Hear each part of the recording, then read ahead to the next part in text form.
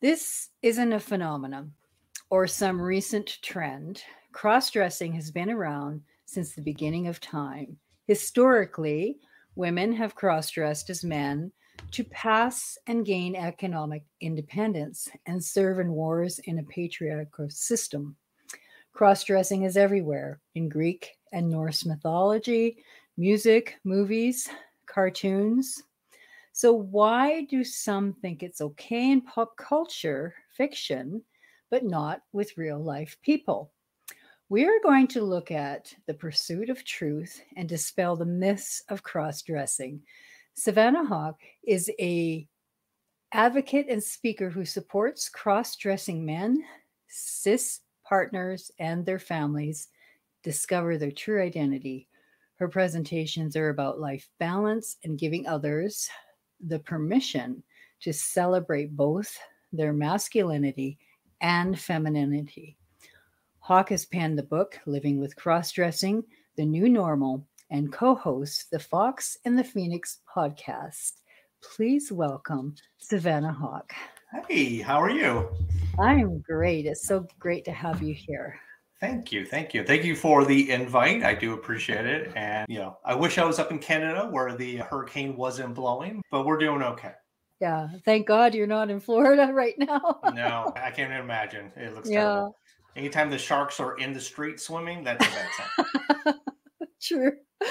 So, cross dressing is an interesting topic because it's almost revered in pop culture movies, going back like to the Tony Curtis when he Some dressed like as a it hot. woman in Some Like It Hot. Yeah.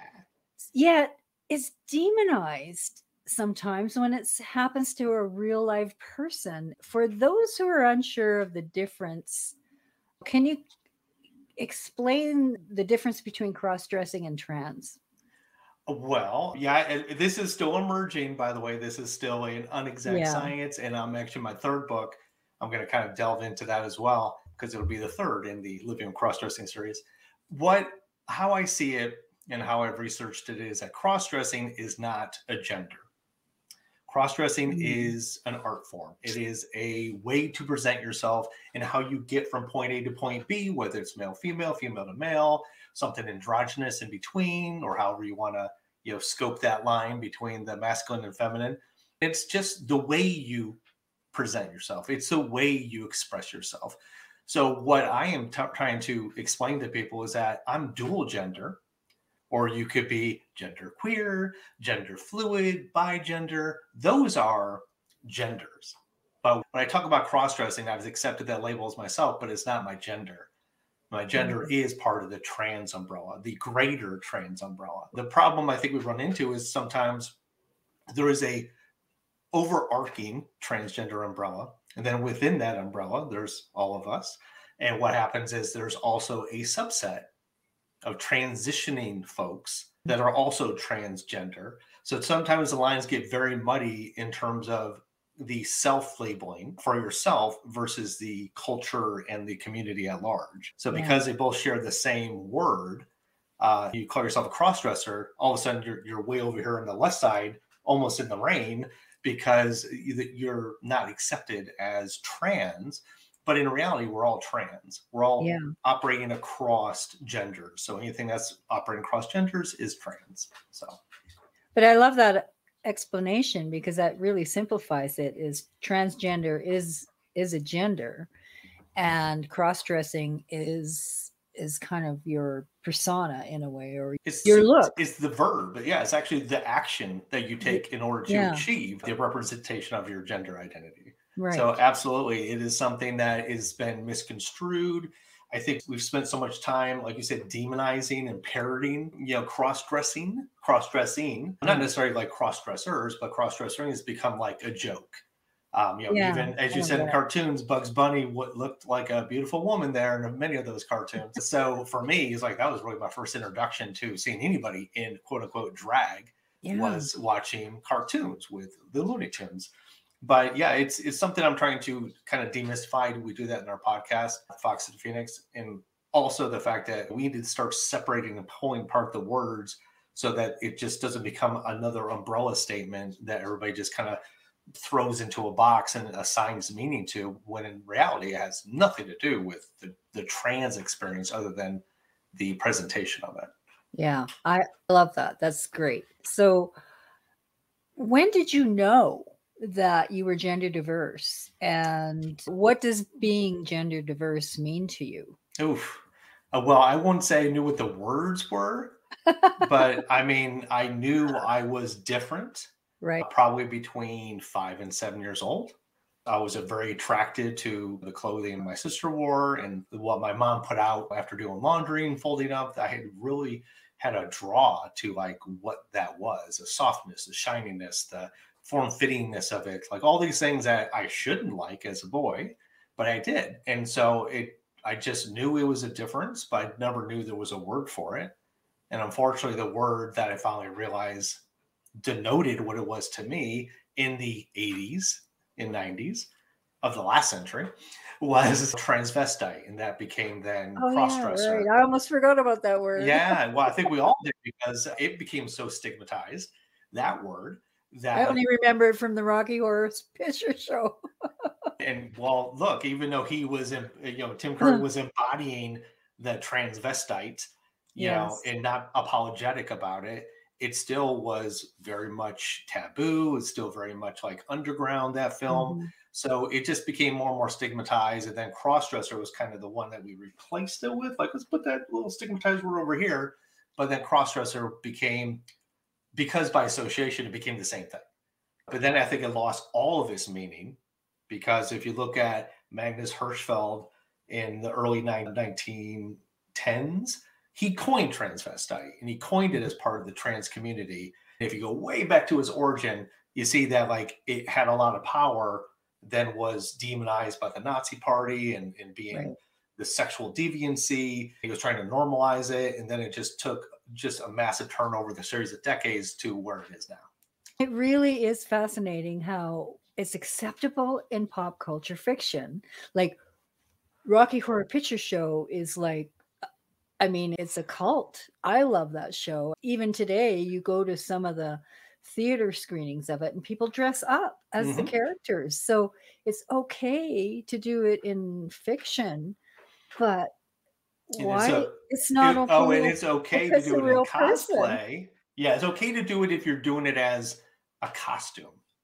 But it's Yeah, not okay if you want to walk down the aisle of the grocery store and have people clock you as a man in a dress. But yet you're probably wearing jeans underneath your frame there. It's okay for women, which they have their own problems and their own fights in the 30s and 40s trying to get the okay to wear pants. yeah. Because even that Remember dressing those was, days. yeah. So even that dressing was, you had to fight for your right to just wear comfortable clothing. And World War II helped with having women in factories when men were away. So they gained a lot of ground and independence for their own fashion to wear what they want.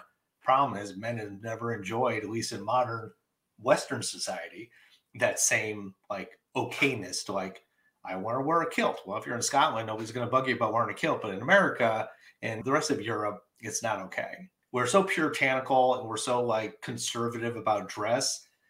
If it's okay, if you want to look more like a man, hey, we're all about it. If you want to look more like a woman, ooh, no, what's wrong with you? It's like, I don't accept that. I wish it was equal. I wish that Yeah. we all could wear what we want, but we're still not there. Women get trashed too. Look at Lizzo was on stage, and I think the only reason she was trashed for playing that Doric flute was because of how she was dressed and that she's overweight. Really, that's that's the key, right? It had nothing to do with her playing the flute or this historical moment. It was what she was wearing, and how could you at that weight? You're not socially acceptable as the perfect model. And that's another unfortunate. And I think she's perfect in every way. Yes.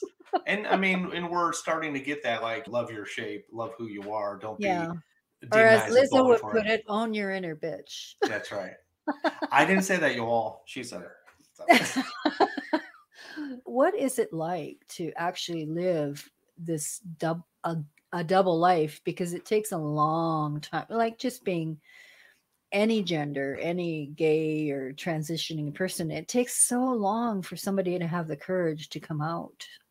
Yeah, and those two demographics you spoke of, I think that they have it more difficult Mm. because while a gay person can closet their gayness, a trans person who's transitioning is going to live that life 24/7. That's their goal, is to be in the right body and have the right mind to body understanding of self. So for me, if I run into any problems, I can just pull this hair off and I can take my dress off and slip down a dark alley and take the makeup off, and you'll never even know it was me. Yeah. So for me, I think I kind of have the best of both worlds without the kind of Mm. the angst, the constant angst that goes with it. I think in that way, I think I'm a cheater because I know there are people who have to live that, not have to, but they choose and they are that life. That is their life, and they want to live it out loud 24/7. Where for me, this is just a part of a grander, bigger picture of self. So while, my male self probably enjoys 85% and Savannah enjoys 15% of my life.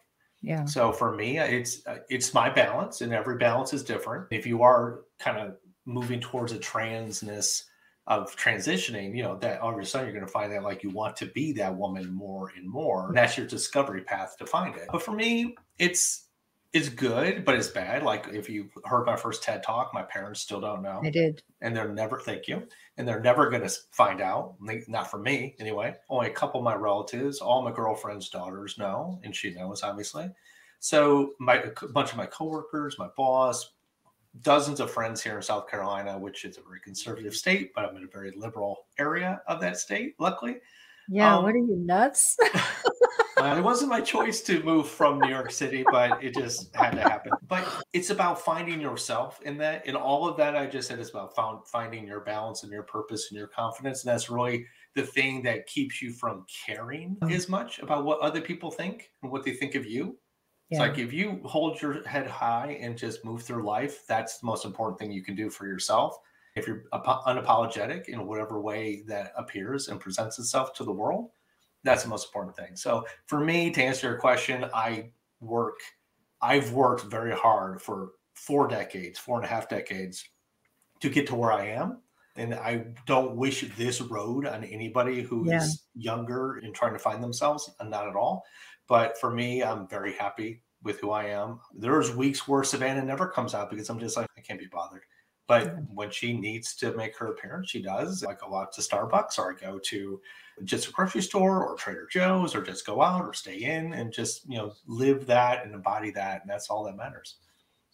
Yeah. Why can't we treat it like wrestling? Because wrestlers have personas and they're that different person when they're in a ring. The only thing about that is manufactured versus That it's is true. really Yes. part of Yes. who you This is are. who you are. Yes. Yeah, but I Yes. mean, but I still had to come up with a name. I had to find my style. So there are a lot of things that it started off as costuming, but now it's just indicative of who I am.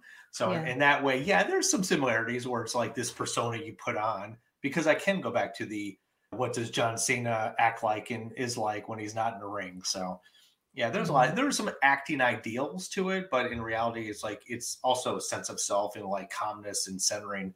That when you Mhm. do have all this on and you see yourself in the mirror, you're like, oh, I'm home again.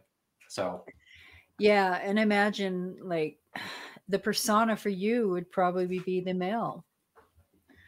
well, I mean, that's I'm born biologically male. So, Yeah. he has always been at the forefront in the driver's seat, taking control. My career, my schooling, my relationships have all been stemmed from that.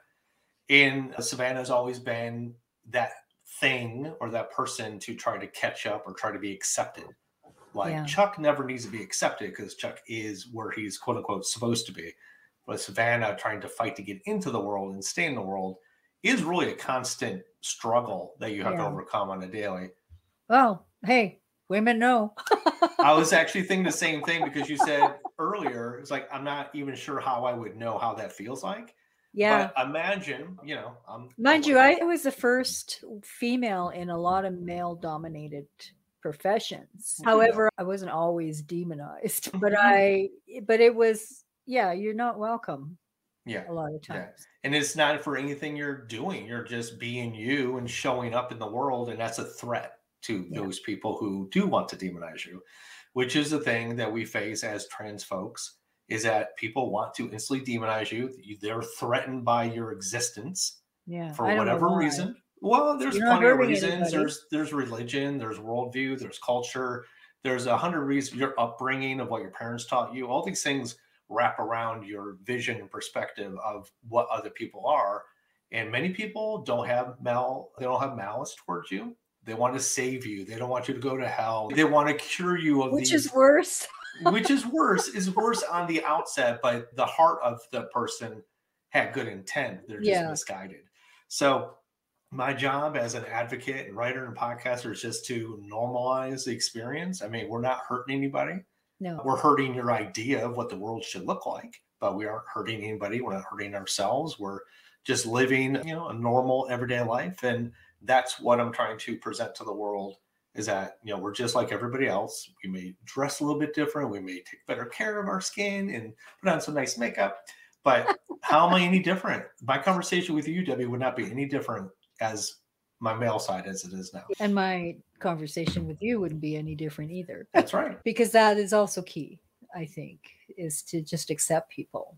It is. Yeah, it really is. So with that in mind, though, because you can't always trust people will accept. So how do you know who to trust? Oh, that's years of gut instinct. It really is. I typically keep it very close to my vest or chest or bosom, whatever you want to say. And like playing my coworkers, and like if I've become very friendly with them and I feel like not telling them is actually worse than telling them, I feel like they deserve to be told, like, why am I keeping this from them? That's when I'll share. When I go to Starbucks on the weekends, every Starbucks I go to, the staff knows me as both sides because I get the same drink. They know when I walk into Savannah, they're like, wait, aren't you? They know, and that's okay. And that's a safe environment. So there's about safety. There's about knowing the venue's accepting. There's knowing that the person's heart that you're speaking to is open to that conversation, or at the very least, like ambivalent. Like, oh, okay, okay, that's what you like to do. I mean, we might not talk about it ever again, but it doesn't change the course of your friend. It becomes worse when it's like a partner who doesn't know, kids you haven't told, for 15, 20 years as they're growing up under your house. Those are the things, like the longer you wait to do something, it's like there's never a good time. And the longer you wait, it's never, ever a good time. That's how people get found out. That's how the trust is betrayed. That's how you walk into a room and say, I found this. What is this all about? And now you're forced into a corner to explain yourself. I don't tell people they should reveal themselves because that's a personal choice. But for me, it's just easier to just have that as part of the relationship, part of the person I am, because if not, then it just is a shame. Like all of a sudden I'm self-imposing shame onto myself because obviously there must be something wrong with me for not telling somebody. And because people are so afraid of whatever, do you think it matters whether it's male to female or female to male in how people are treated? I think because of the way fashion has evolved over time, that somebody who's female who wants to be more androgynous or more masculine is much more accepted in society. Mm-hmm. They were tomboys. Oh, look at that girl. She's such a tomboy wearing her overalls and, playing with frogs. That was the label set upon them. But in reality, especially in Western culture, if you're in a patriarchal society, striving to be more man-like is actually a good thing until you hit those brick walls of like, well, if he's a man, he's aggressive. Unless you're if it's a woman, they're and then bitch. They call you the B word. Yes, exactly. So there are some limits to that, and those glass ceilings are pretty sad. I do believe that women adopting more male-centric clothing persona is much more accepted to a point than anything that if a man wants to look more feminine. All of a sudden, you're put into a drag culture, you're put into gay culture, you're put into a feminine culture. All of a sudden, there's something wrong with you because you don't want to be a man anymore. Although I think about the women who had to dress as men and could lose a lot by getting found out was back in the Civil War or other wars where women weren't allowed, or even in sports. It hasn't been that long since even just minor hockey has accepted women to play hockey. There have been women who try to pass as boys just to play a sport that they loved. So yeah, it's crazy how on what we do to find our own way. So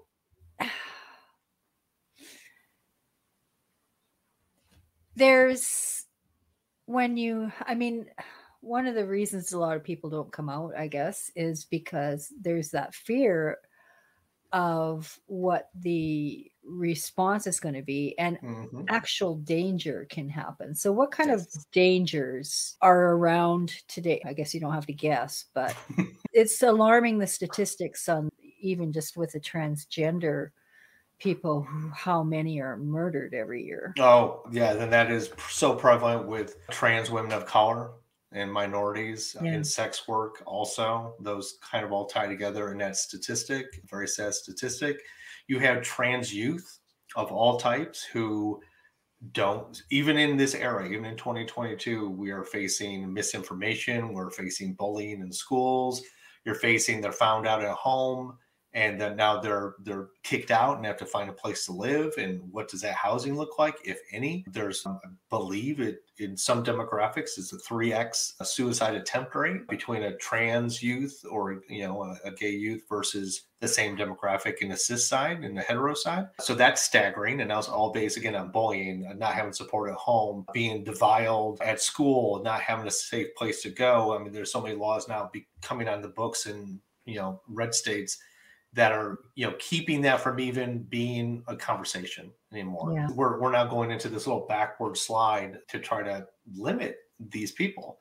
When it comes to adults, you have people who, like myself, really didn't know anything about ourselves or know what it meant. You could be in a relationship and get found out. That could, if your partner is not accepting or ignorant of what it could be, what it means, and fearful, you could lose that relationship. You could lose your children. I know one person who transitioned, not fully, but medically transitioned to a point so far, and has 3 sisters, and 2 of the 3 don't even want her to be part of their lives for holidays or family gatherings or anything.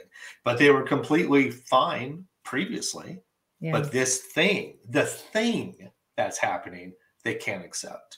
So in those ways, it's about rejection. It could be you're found out at work, or you tell your boss, and if you're at what's it called? I forget what it's called here in South Carolina, but like basically it's like you enjoy employment for as long as your boss wants you to be there. Yeah, they can terminate you. And so even though there's LGBTQ protections on the books in different states and at the federal level, there's still something that you could have the perfect record and then come out as trans, and all of a sudden somehow you get pushed out of your job. So there's a lot of things that are dangerous aside from just physical danger. There's financial stability. There is having a relationship with your loved one continue. There are many things that can happen. That's why I always say it's so important to be the most confident about who you are. Yeah. Because you're going to need that if any of those things were to happen. And you got to find a support system. You have to find the right people that will be there, even if your, God forbid, your parents disown you. I mean, I can't even go there, but. Well, luckily, I don't have too much concern about being disowned, and my parents don't have anything close to internet. So I don't think they're ever going to find out inadvertently unless somebody tells them. So you're not really speaking your own. Well, like I said, they're older. My parents are very, very, very anti-LGBTQ, and they've talked about it in many ways, even more recently. So you're not dressed as Savannah when you go to the Christmas party. At all. No, not at all. And it's unfortunate. I would like for them. Yeah. But again, I don't want to take that chance. For me, what's the risk reward of sharing? Is it for me? Is it for them? Is it wanting to be a full individual and share my joys and my triumphs and everything I'm doing? Is like saying, hey, I was on the Locker Room for Growth show.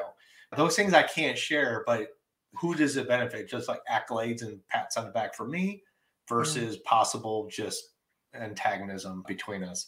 So in that case, I just choose the easier road. Yeah. It's sad though. And own your truth, like own yourself when you're around. And that's why I'm saying sometimes I feel like a cheater because I can pick and choose what I want to do versus somebody who's living that life out loud full time. Right. So for me, I do have some outs by trying not to break in case of emergency too many times because I do want to be out and I do want people to know who I am and share in that kind of celebration. I'm not ashamed of myself. The risk reward sometimes is the key to why you do things. Just to put an exclamation point on it, without naming any names, can you share a story that hones the kind of like what some people go through, such as yourself or some of your friends, when they have been found out? Because I'm sure you've seen a gazillion horror stories. Can you just maybe find one in there that really tells people this is what the reality is? There's so many stories. I'll just speak for me. Like in the 90s, I came out, self-accepted the word transvestite for myself. Very excited. I was celebrating. I wanted to tell the world about myself. I was married at the time, and she was on her own path of self-discovery and realized that she was a lesbian and embraced that. So we split up, which is ironic. We split up for completely different reasons, not that. I was with other relationships. I vowed to always tell that person right away. And it didn't always end up good. Like I was going to the clubs in New York City in the 90s. It was like the heyday. But I was with a woman for 15 years who knew about Savannah, accepted Savannah, but then over time, it grew into resentment. It grew into some sort of shame spiral that was kind of put on me. So I went from being completely out and like having a good time and enjoying life to this person who was constantly becoming subservient to somebody else's happiness. So as a result of both them pushing and me pulling away, I went back in the closet. I didn't go any place for like the last 7 years of the relationship. And Savannah may have made an appearance once in a while, but not really unless she wasn't home. So all of a sudden, it became a very underground, very secretive existence for Savannah. I was like, oh, wait, she's going to be gone for 5 hours? Let's put everything on and do it. And it's like rushed. It was manic. There was no joy to it. It was just almost the survival mode. So toward the end, I reasserted like I wanted my own happiness and started coming back out into the world. This would be the early 2000s, and moved to South Carolina, went back into the closet again, but not because I was afraid of what was out there in a conservative, no kidding, conservative state. I wasn't sure, but that was my own like a stereotype of what I thought people were like in South Carolina, and I was also wrong. I assumed they would treat me a certain way, and I thought they were a certain way. So well, it's hard not to, because isn't that the state where they had that bathroom law? That was North Carolina. Oh, close enough. Okay. The problem is like I made an assumption about what people would, and I was looking for a replacement, like security bubble of people like myself, and then realized that the bubble couldn't be what it was. It's never going to be replaced from the one in New York. Made something bigger. Found people at PFLAG, parents of trans kids, gays, lesbians, trans masculines, just a bevy of everybody under the umbrella, and realized that I needed to reassert my happiness again, to find who I was and be happy, which is where I am now with the books and the podcast and the TEDx's and the advocacy. It's always based on, I didn't need to do it in New York. There was plenty of people to do it for me.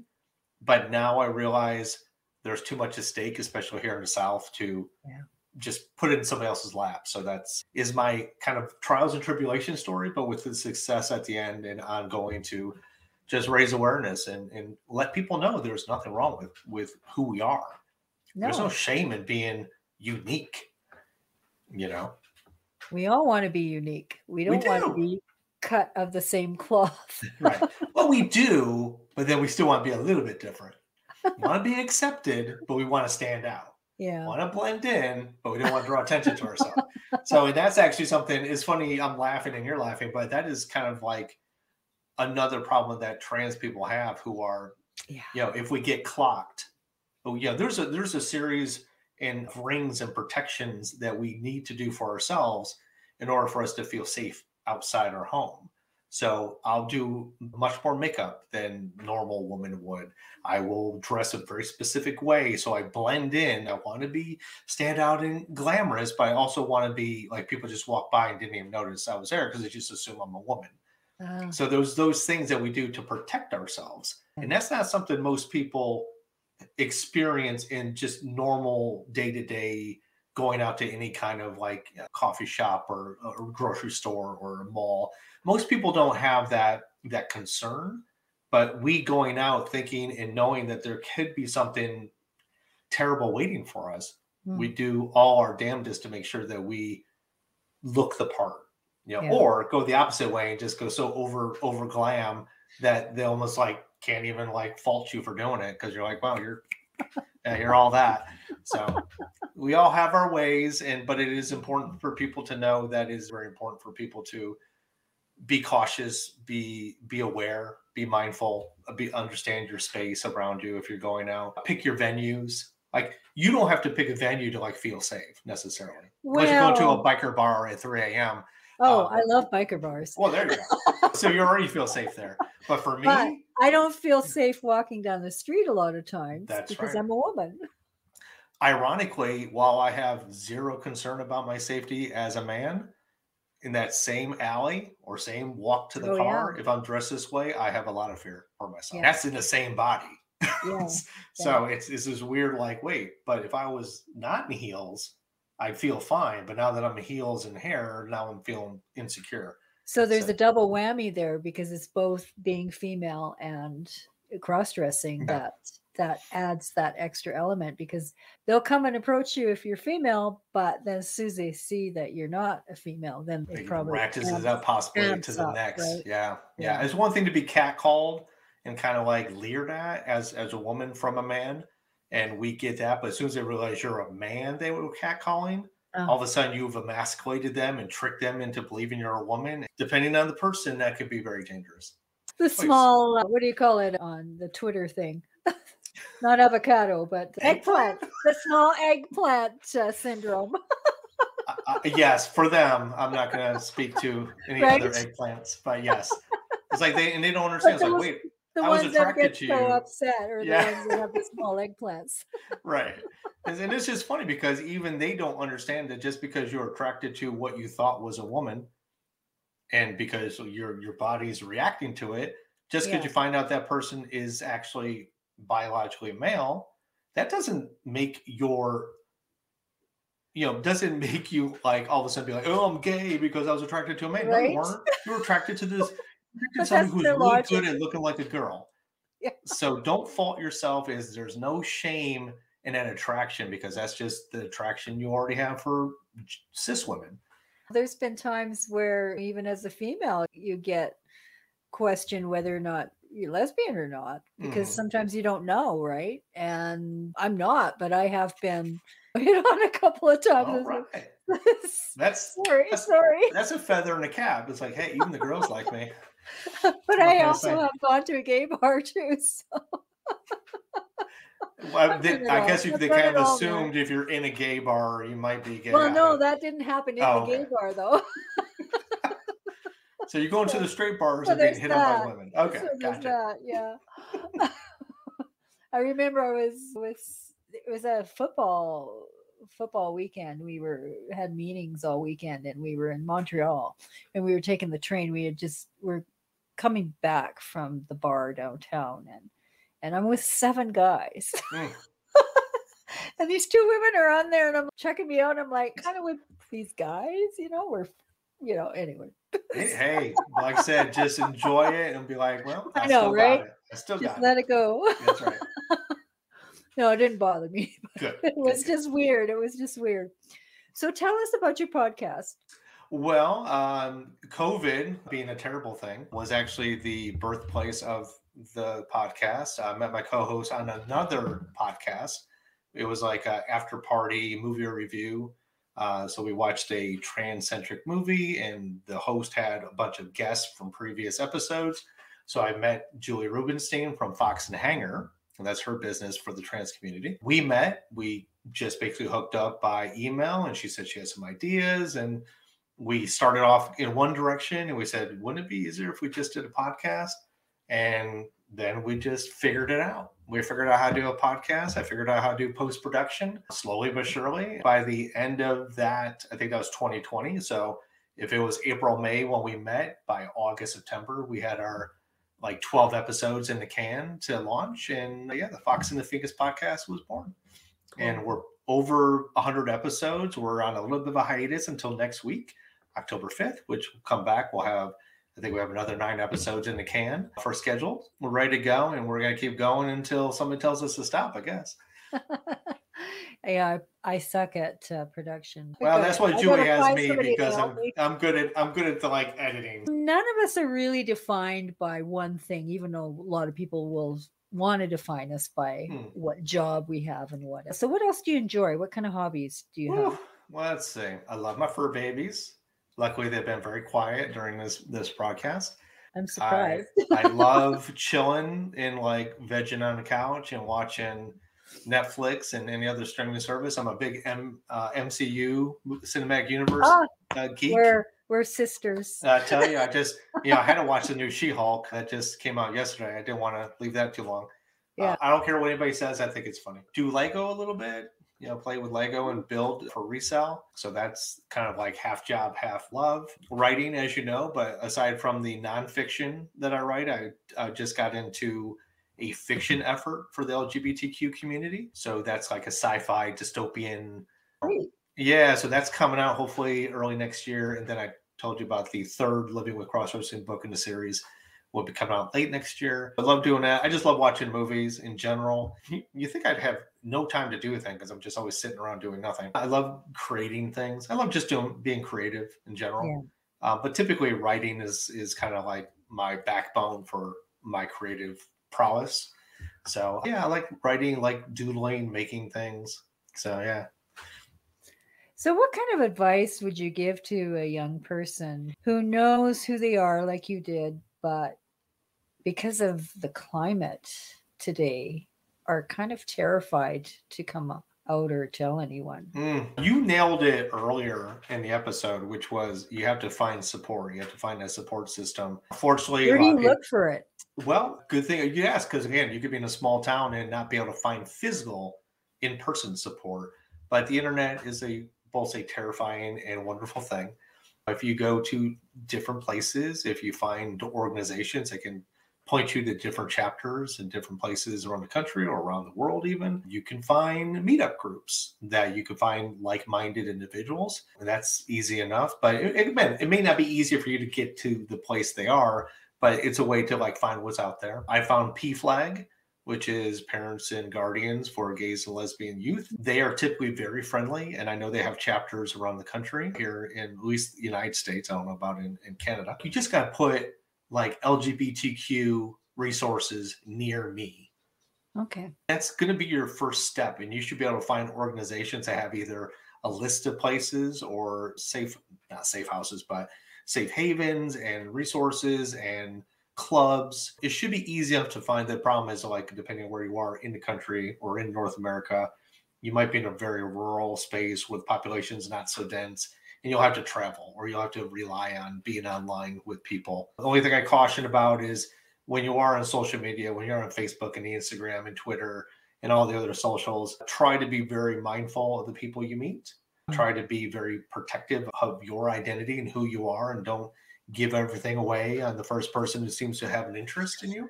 Be thoughtful, be mindful, just protect yourself first. Number one, if it's too good to be true, probably is. Don't fall for the people who want to give you money. Don't give away your identity. Obviously, all those things apply. But yeah, for the community, you should just like word of mouth, find people and find places that will help your experience. Here in Canada, most of the major cities have pride parades. So obviously there is a lot of urban support groups. If you know there's a pride event that's 2 hours away, you got to make sure you can get there without arousing suspicion if you are closeted. But if you can make that trip, you're going to find dozens. Yeah, those feathers will kind of show up in the car there. Oops. So yeah, just obviously you want to be very smart, but like if that's, I'm going to Carrie Fest, honest. I'm going. Yeah, right. I'm going to Coachella. Don't worry about it. Well, that's great. Well, thank you so much for being here, Savannah. I just loved having you on. Oh, you too. I mean, it's your show, but I love being here. And if you want me to come back for follow-up, I'd be more than pleased and honored to do so. Thank you so much. Thank you.